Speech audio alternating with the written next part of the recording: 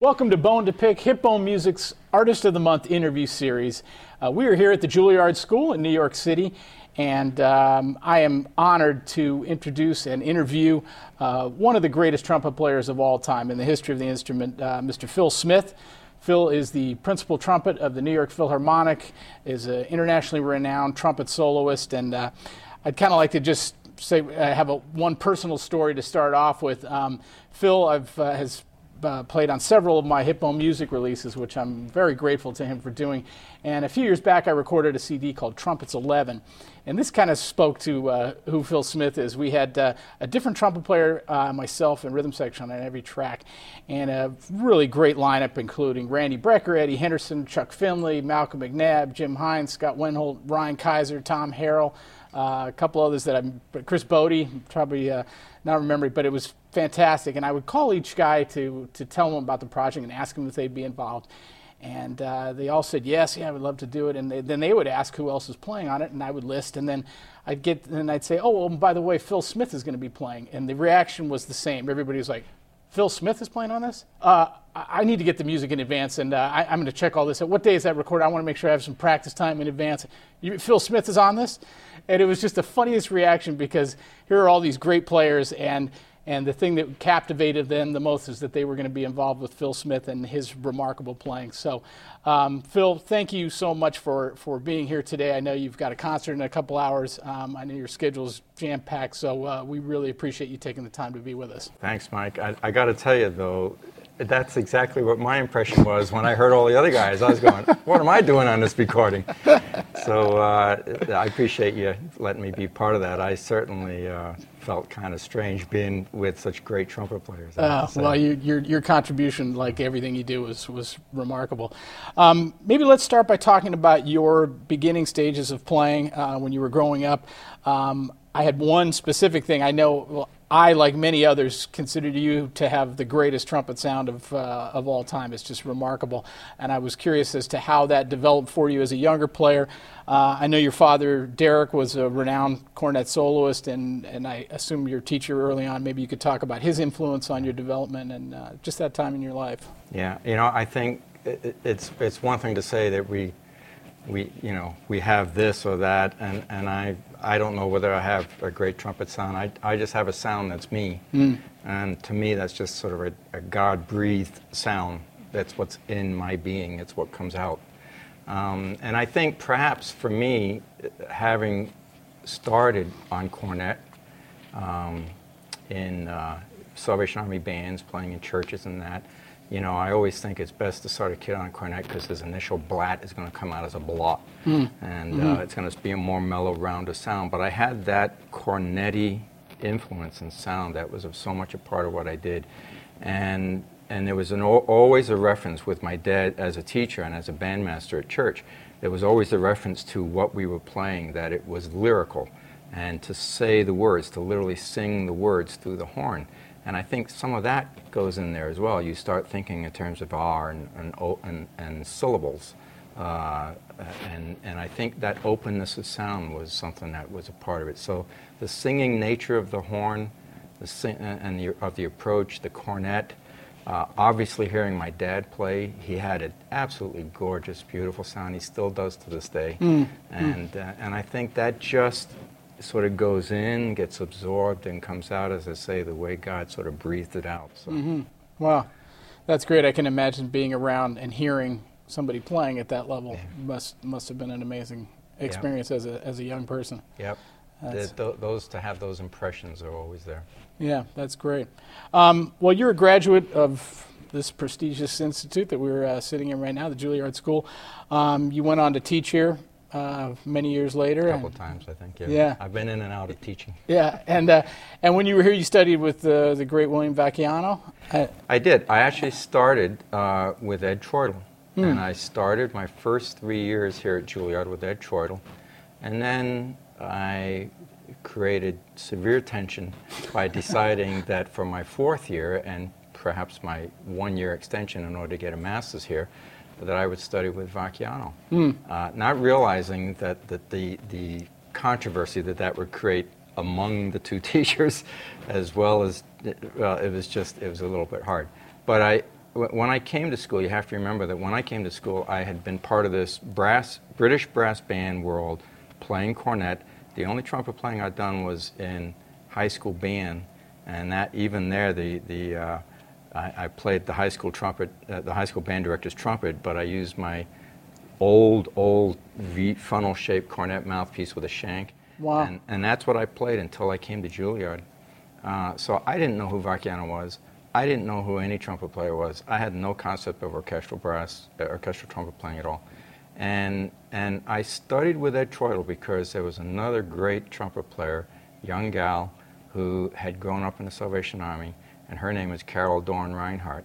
And she recommended to my dad, and that's where Ed Troidel's name came out, and so that's where the direction I went. And I'm actually very pleased that I did. I got a solid foundation with Ed. And then I felt that I needed to as with any teacher, sometimes you begin to hear the same things over and over again, and I'm never sure whether I haven't gotten it or whether there's not enough to say, but I felt I needed the change, and so I moved to Vacchiano to get more of an orchestral approach and that. But I think I got the best out of those 5 years, with 3 with Ed and 2 with Bill. And then that helped make me who I am, as well as then where I went from there. Well, I did not know that about you came in basically new to orchestral playing and new to trumpet, the actual trumpet. I mean, obviously you had a lot of skill as a cornet player, but that's remarkable. A quick story about that. I was taking my orchestral audition here at Juilliard with Jean Morel. He was in the room, and he put up on the stand Peter and the Wolf. And of course, Peter and the Wolf is, I now know, it's trumpet in C. And I just looked at the music, and Peter and the Wolf didn't mean anything to me. The music looked kind of simple, and I played what I saw. And he went berserk and started yelling in sort of this thick French English. And no, and he started saying these syllables like do, re, mi, fa, sol, and I didn't know what the heck he was talking about. And then I left the room. Now I know what he was talking about. I was playing it on a B-flat trumpet as I saw it instead of in C. And he was going berserk and couldn't understand why I didn't understand that. So, consequently, I didn't play an orchestra for the first 2 years here at Juilliard. Well, that's good, important advice for our viewers. So if you have somebody start screaming at you in the middle of an audition, it could still work out great. Yeah, just press forward. Keep going. Well, you were still a student at Juilliard in 1975 when you were appointed to the Chicago Symphony by Sir George Solti. An astounding accomplishment by any measure, and especially considering the fact that you were had just a few years that you just shared with us about new to orchestral music. What was it like becoming a member of that great brass section at such an early age, and specifically, what was it like working with the great Bud Herseth? I mean, for me, I was doing my master's program at that time, and it was, it was now time to start thinking beyond school. And so I tried to get auditions at a few orchestras. The only orchestra that let me play, I won't name all the others that rejected me, but the only one that let me play was Chicago Symphony. And I went there strictly to find out what an audition was like. So there was nobody more shocked than I was that I went through the system. And when I came out, it was like, Phil, who? Where did this person come from? And I was a total, as Bud Herseth used to say, used to refer to me as a greenhorn. And I was totally a greenhorn. I didn't know one side of the trumpet to the other. But they took a chance on me. And for me, it was the best thing that I could have done at that point, to come out of the school experience, to go sit in the Chicago Symphony, to know that they had trust in the fact that I could do this, even though it might take me a little bit to get caught together. But then I used to position my chair as fourth trumpet so I could just watch down the line and just watch and listen and absorb the whole thing. That time Jacobs was the tuba player, and Clevenger was principal horn in his prime, and Friedman was principal trombone, and they were just great. The trumpet section was Herseth, Charlie Geyer, and who had moved from fourth to second, which is how I got in, and Bill Scarlett. And it was such a great experience to see that and to be a part of that whole thing with Solti. So that's amazing. Wow, what a great story. And I mean, in addition to just being captivated by what you just said, I think what you just capsulated the whole thing. You were listening and you were open to everything, and that's got to be part of what has led to your greatness. Is you're just open and you're listening. That's an amazing story. Well, then you assumed the position of co-principal trumpet in the New York Philharmonic just a few years later in 1978, and then went on to become principal trumpet in 1988. Can you share some of your memories about returning to New York and beginning what would become such a successful tenure here in the New York Philharmonic? It was frightening. I was actually very happy in Chicago. Charlie Geyer had wanted to move on from Chicago and get a first trumpet job, and so he moved on to Houston Symphony as first trumpet. So for my last few months in Chicago, I was playing a lot of second to Herseth, and I loved that. I just had such a great working relationship with him. He was like a father to me. Bud could be temperamental, and I'd grown up in a home of stiff upper-lipped Englishmen, and so I knew when to be quiet and when not to say anything and just keep my ears open and do my part. But I learned from him a lot, and he also was a great encourager. There were so many times when he'd just say words of encouragement that just lifted me up. And I remember when the opportunity came to come to New York, he said, you know, you need to do this. You need to try this. He says, you'll always wonder if you don't do it. But I remember saying to him, but I'm happy just playing here. And he says, you'll always wonder whether you missed something. So I think you should do it. And he gave me a couple of coaching sessions, and off I came and I played. And again, that was my second audition, and here I am now co-principal in New York.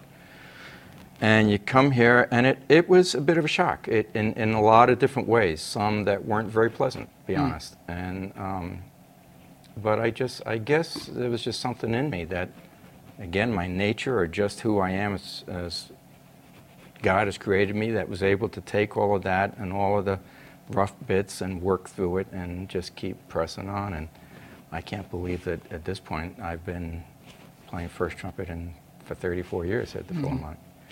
It was co-principal position, basically because that was a position that Jerry Schwartz and Johnny Ware had at that time. Jerry moved on to conduct, and I came into that co-principal position. But I did a lot of work as principal player, and so it in no way, shape, or form was it sort of half the job.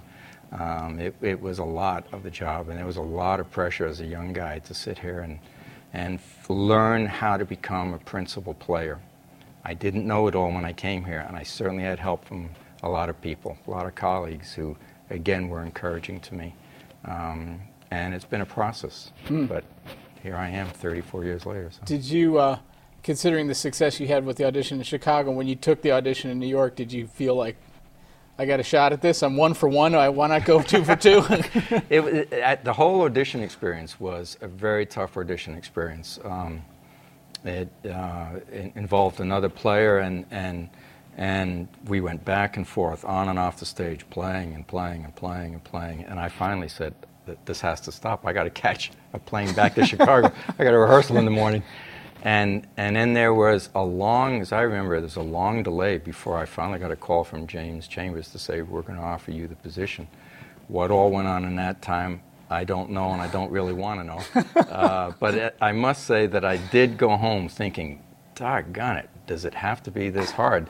Wow. And I wasn't quite, when he called to offer me the position, I wasn't really of a mind to take it. I kind of thought, I'm not sure if I want to get into this New York thing.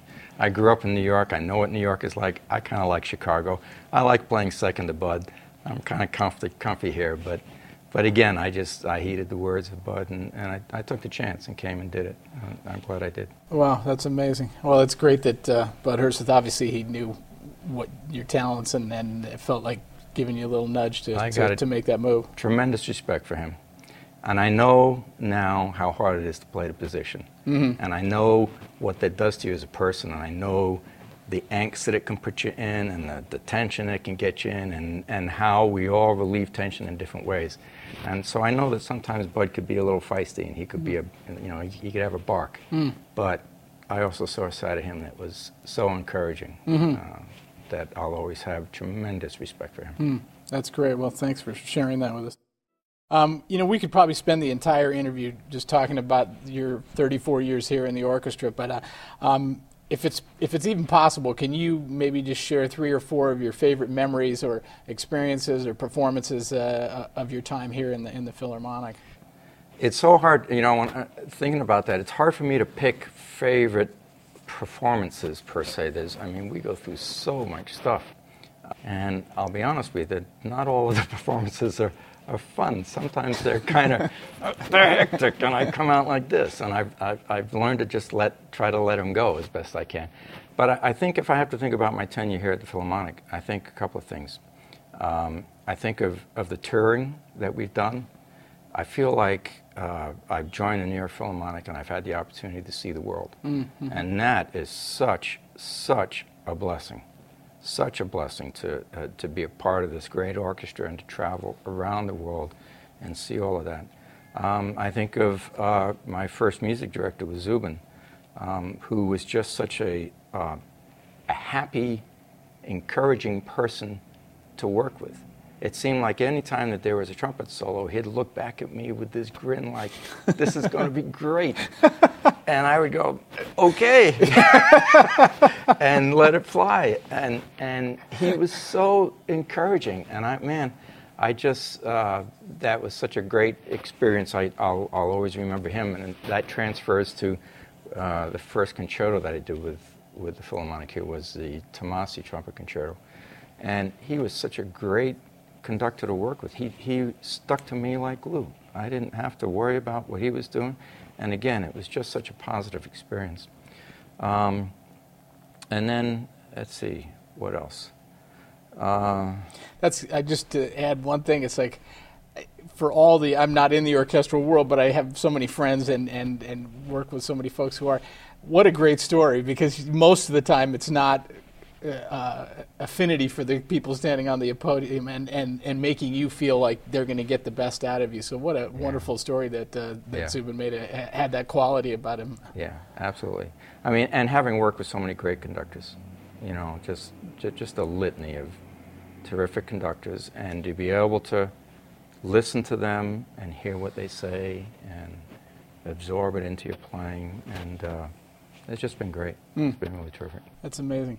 Well, this is also an extension of talking about the New York Philharmonic, but having worked with all 3 of you over the years, it's always amazed me how, to many people's estimation, and certainly mine, the 3 finest principal brass players in the world all ended up in the same orchestra at the same time, namely yourself, Phil Myers, and Joe Alessi. Can you talk about your relationship with Joe and Phil, and just what it's been like working together, the 3 of you, for 3 decades now? First of all, I'll just say, I don't think we think of ourselves as the 3 whatever. We just think of ourselves as 3 amigos, and it's just, I think I think I can speak for all of us at this moment and say that I think we're all here individually trying to just do the best we can. And like any great thing, when I was just talking about conductors or players, I think we feed off of each other. We each bring something to the game that perhaps the other one might be lacking. For instance, with Myers, I think when he came, I think what he brought to my game was a greater awareness of rhythmic intensity and fitting in rhythm-wise, and that was something that perhaps was loose in my own playing, that I felt that he was sort of so solid in that it made me become more aware of that thing. For Joe, there's a freedom in his playing and a song in his sound and a confidence in his spirit that I need to latch onto. I'm not always the most self-confident of people, and so I latch onto that. And I think we all bring something to this game that again, for me and from my faith worldview, it's no chance that we're here. We've been plunked here. We've had to learn to get along with each other because we're very different people, and I think we've done that. I think at the end of the day, I'm just tremendously grateful for the opportunity to work with both of those guys. I've been fortunate, of course, to work with you guys collectively and individually, and I've heard you many times, and it's just astounding. I mean, you guys work together so well. I mean, the playing is just, it's like a well-oiled machine. It's always great to hear you guys. Really tremendous. Well, if you took away all your work with the New York Philharmonic and just looked at your body of work as a soloist, that unto itself is quite impressive. Can you share some of your thoughts and some of the highlights of your vast solo career? We were trying to figure out how many solo CDs you've made before the interview started, and we couldn't come up with a number, so it's obviously a lot. I know, the solo playing that I've heard you do is just spectacular. So maybe just share your thoughts about how that maybe is different from your playing in the orchestra, and then maybe some of the highlights of your solo career. I was fortunate, again, in that brass band world of being sort of the band's soloist. And so I had the opportunity all through school when I played with the New York Staff Band of the Salvation Army. Once a month we would be away and I'd get to stand up and play. So that experience was very beneficial to me of being a soloist, of putting myself up in front of people. It probably also helped a lot with auditions. It gave me that confidence there. Solo playing is very, very different. I even just did something recently with the Hart School of Music, the Wind Symphony up there and the orchestra up there, a tribute concert to the composer that's retiring from there, Stephen Gritch. And I played one of his pieces up there, and I also played one of Joe Turin's new pieces that was just written for the Ellsworth Smith competition that had just happened, and I sort of was one of the first guys to get to do it after that. And it's a very different thing. The whole approach is different. It takes me a while now, especially, to get into it again, to sort of pull myself back and refine myself out and play in I'm going to say in a smaller space. I don't mean that in a negative way, but sort of play. My louds aren't as louds, and my softs can be a little more comfortable. But I'm in this place that's just a much more. I have to learn to play in that comfortable place. The orchestra pushes me out into areas that are demanding in a different way in terms of sound and breadth of sound and power and stuff like that, and also softness and balancing with other instrumental things. But being a soloist is a very, very different thing, and you cannot play both of those roles the same. And I'll relate it as well to a little bit like with Wynton. I think when Wynton came on the scene and he was doing classical solos and his jazz experience, and he was able to work those two things, I thought, marvelously. But after a while, he sort of made a decision to lessen one and go with the other. And I think that's, you've got to be, I have to be careful now. I have to, when I'm doing a solo, I have to give myself time to get into the soloist mentality and get there. And then I find when I come back to the orchestra, it takes me another week to sort of break out of that and become back to the orchestral player again. Two different, very different games. Wow, that's really interesting. I could almost see it going toward the solo thing would be a transition, but then there is a transition going back as well. You would think you just revert back immediately, but like you're saying, there's a transition. I find it just embouchure-wise, just the amount of air that I'm putting through the horn has a tendency to push the embouchure out, and I've got to make sure I'm keeping it, when I get back in the orchestra, keeping it together and all of that. It's a very different game for me.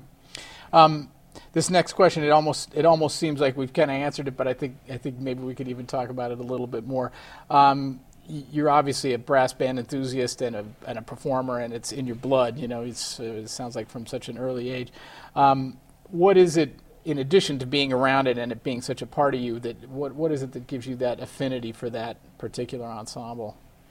Again, I think it's just something that was my first love. It's what I did. As a little kid, I wanted to be in the junior band, and then I wanted to get in the senior band and play that great music. And the whole cornetti thing, being in a brass band, a very cornet And I often talk about this, even from an orchestral section, but in a brass band, you've got 4 or 5 guys on the front bench, the solo cornet roll. And you're 5 individuals, 5 fingers, but you've got to always be playing as if you're one palm. And the sound, you have to meld your 5 sounds together, and that was something I'd always found fun to do. And you could have 5 very different players sonically, and that combination of those 5 makes one beautiful sound. And so I've always loved that brass band thing. I love the repertoire. I love the challenge of the repertoire. I love the cornet. Even now, I love sticking my trumpets aside and getting on the cornet and just playing. I love the freedom and the wholeness of the sound. And not so much the brassiness of the sound, but just this beautifulness. I tend to flow towards flugelhorn. I love that for a lot of lyrical things. So that whole brass band thing to me is a lot of things. There's some great brass band programs in the United States too. If kids are looking for that, JMU's got a great brass band program. That's James Madison University. Central Michigan University's got a great program. North Texas State's got a great brass band program. There's some great brass band programs out there. And the negative is you'll never make money playing in a brass band. So get real. But if you love to play in brass bands, there's a lot of good amateur brass bands around the area, even in New York here. And the whole North American Brass Band Association is just a neat thing. There's a lot of brass bands just popping up, a lot of enthusiasm for it.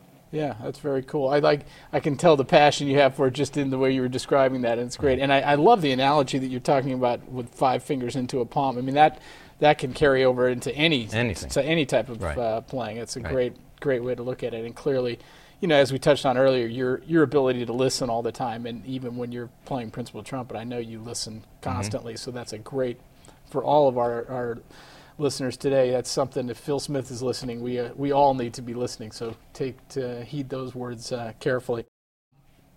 I'd like to play a little just name association with you with a few of the conductors that you've worked with over the years. Maybe just a couple memories or a thought about each one. We already talked about Zubin Mehta and his great spirit. But let's start with Sir George Solti.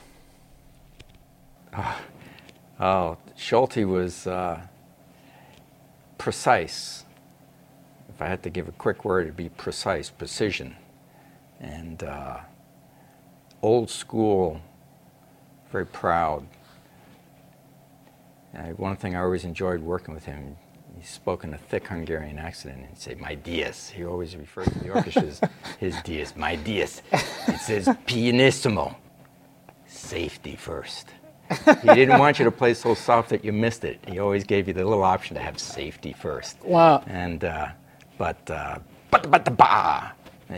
he could subdivide and you felt at everything. The way he gave you an upbeat before the downbeat. If you had a soft entrance on something, before it you'd get 3, 4. So you knew exactly where the rhythm was for that downbeat. Wow. And I love that about him. Wow, that's great.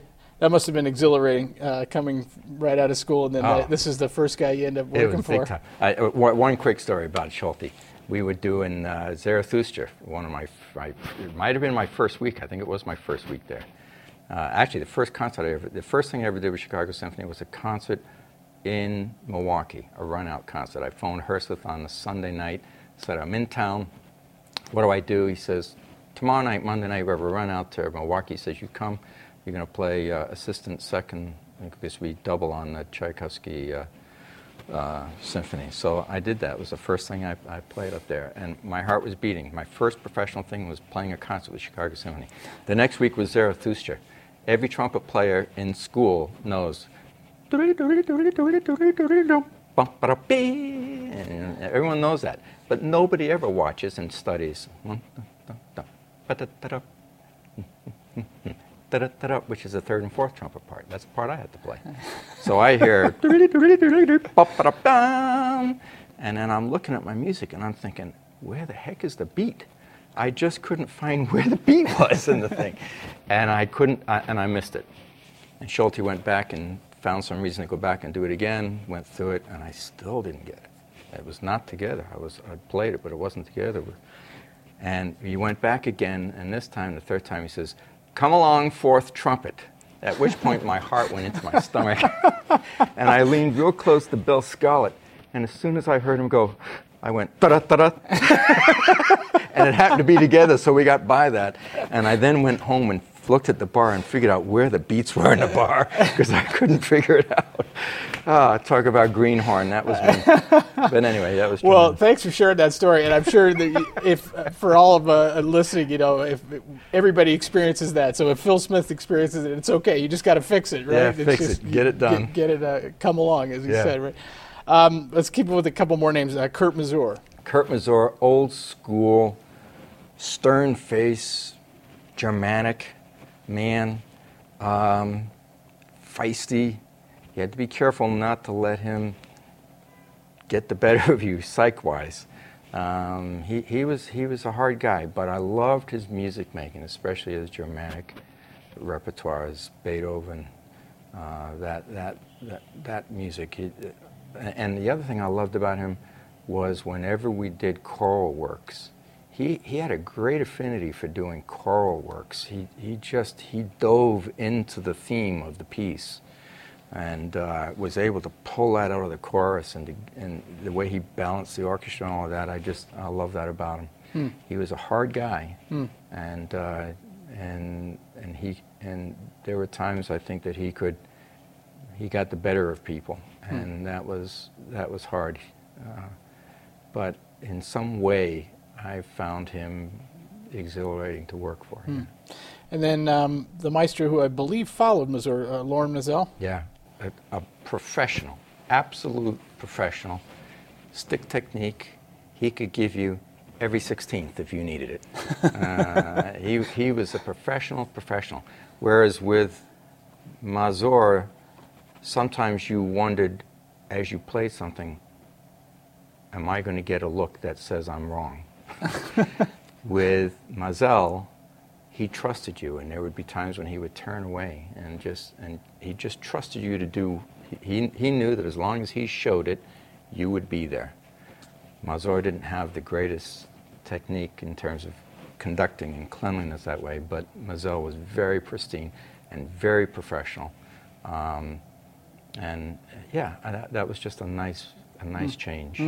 There's always a reason when you have Mater to Masur to Maazel to Gilbert. There's a reason why those people are there, and it always has to do with who the predecessor was, because of the working relationship and things like that. Then that affects who's then going to come, and I'll leave it there. Yeah. Interesting. Well, this story you shared earlier about Zubin Mehta, that must have been quite a transition then, to go from a guy who was that giving and basically wanted everything to go well, to somebody who's more, a little more demanding. More demanding. Yeah. Interesting. And let's finish up. I heard you perform an all Copland concert with this gentleman, and it was spectacular. And I know you worked with him a lot, but Leonard Bernstein. Oh, Lenny Bernstein. I was so pleased. When I first came, we weren't seeing very much of Lenny. And then he started to come, and I was so pleased about that, because you can't talk about New York Philharmonic without Lenny Bernstein. It's like ham and eggs, Oreos and milk. I mean, it's just the two go together. And great. He was an enigma. I guess that's, if I had to put a word to Lenny Bernstein, it's an enigma, because he was this great musician. And a great conductor, great pianist, a great communicator, great composer. And yet sometimes it was tough figuring him out. And his who he was as a person would sometimes conflict with who he was as a musician. And that was there. But I loved working with him. He was a lovely man, a lovely man. He scared me. I can remember standing in the elevator in the Imperial Hotel in Tokyo on my first tour with Lenny Bernstein. It was a tour. We did a live Shostakovich 5 recording. And I'm standing in the elevator, and all this hustle and bustle in the lobby as Lenny Bernstein comes through wearing his black hat and his black cape, and as the cape flares out, it's red underneath, and he's walking right towards the elevator and all the entourage with him, and I'm going, oh, great. And he walked in the elevator, and he looked at me. He was just a little guy, and he came up to me, and he grabbed my cheek, and he says, my little first trumpet player. And I was like, oh, gosh. But, you know, I had such tremendous respect for him as a musician, and that you never played anything that you just didn't feel he was giving it 100% of himself. Not everything worked. Sometimes a little less of him in the piece might have been good. But you knew that he was giving it the best he could, and he loved. Another quick story. The Philharmonic Brass Quintet did a concert in Tanglewood with the Canadian Brass and the BSO Brass. And we went up there early, and I took my family in, and we were in the shed as Lenny was finishing a rehearsal with the kids. And I said to my wife, I said, come on, let me introduce you and the kids to Maestro. So I took him up, and he was most gracious. I introduced Maestro, this is my wife, and he shook her hand, and my son, who was 6 at the time, and he was so nice. He shook Brian's hand and just greeted him lovely. And I said, and then my daughter, she was 3 at the time, and he reached down. And he wanted to give her. He gave her a hug. Of course, he was sweating. He gave her a hug. Oh, it's lovely to meet you. And when he pulled back, she went, yuck.